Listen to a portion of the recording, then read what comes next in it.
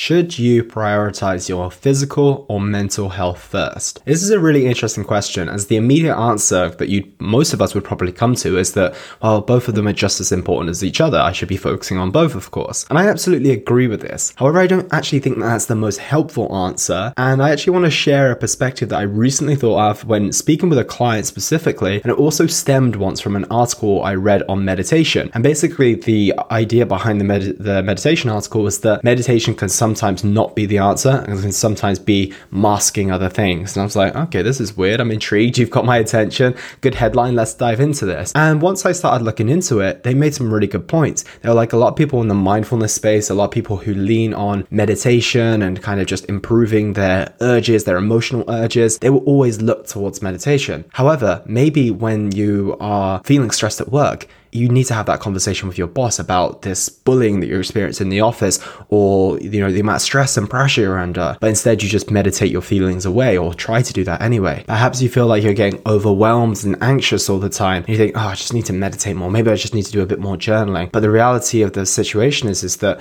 maybe you just need to sleep more so you can handle the things that are in your life. You can get better emotional regulation, but through getting good quality sleep. Or maybe you snapped at someone, you're like, I just need to work on my mental well-being. I'm just really snappy, I'm angry at people all the time.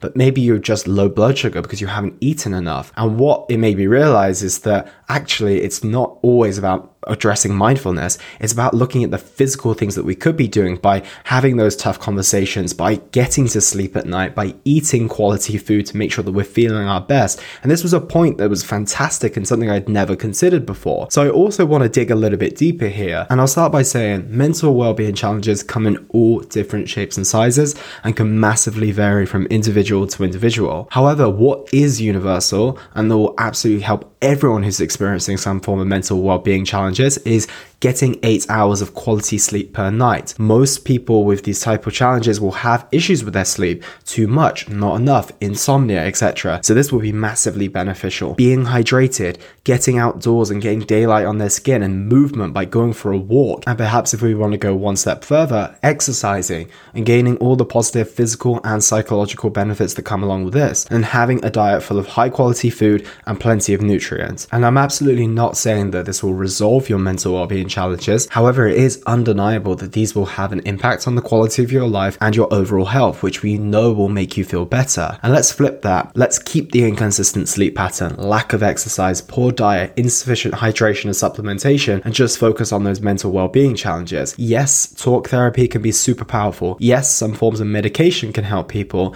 but I can't help but think that your chances of navigating your psychological challenges will be dramatically increased if you take care of your physical health. And you might be thinking, well, Elliot, can't I do these at the same time? And I do think that that's possible. However, I did have an experience in the past where I was working with a lot of clients, maybe this was a few years ago, and I noticed that a lot of their challenges were stemming from their mental well-being versus actually, not being able to control their nutrition or training or anything along those lines. So what I would end up doing is I would refer them to the therapist that I'd work with. And what happened is what they tended to find is that once they understood the nature of their psychological challenges and then they were starting to dig into that, it was so all-encompassing that they could barely focus on anything else but that trauma that they were experiencing or digging up and working through, essentially. So what I found in my experience, and this won't be for everyone for sure, is that when you do open up that can of worms, if you're trying to address something else at the same time, it can feel quite inundating. It can quite feel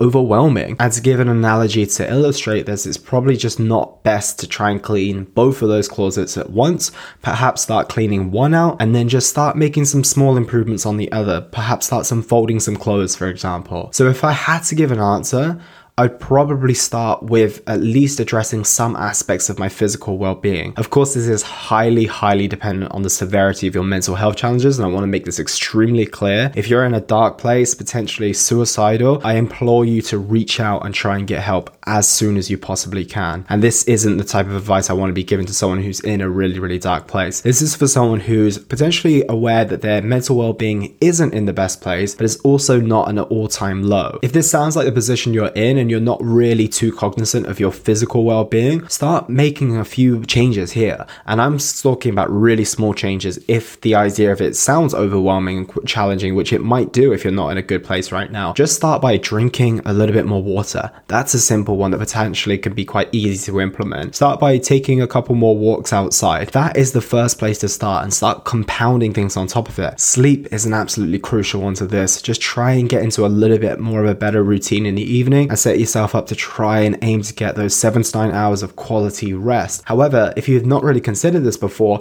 and the idea of working on your physical health sounds quite enticing, then dive in, and I'm sure you'll get so many benefits from that. I have no doubt, in fact, that it will have a positive knock-on effect when it comes to your psychological well-being as well. There's really no straight answer here, but I have to say, if you're sleeping better, if you're getting out a little bit more, if you're drinking enough water, that will be enough to put you in a better place, both mentally and physically. So something to consider, something to think about. Of course, you need to apply this to your individual circumstances. And like I said, if you're someone in a very, very challenging place mentally at this moment in time, I really, really, really encourage you to reach out and not worry too much about what I've said today, and just focus on the more pressing issues in your life. So that is everything from me, team. Take care. I hope this helped, and I'll speak with you all tomorrow. And that was the Simply Fit podcast.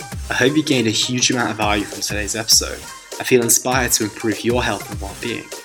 Be sure to search for Simply Fit in Apple Podcasts, Google Podcasts, and Spotify, or anywhere else you get your podcast from.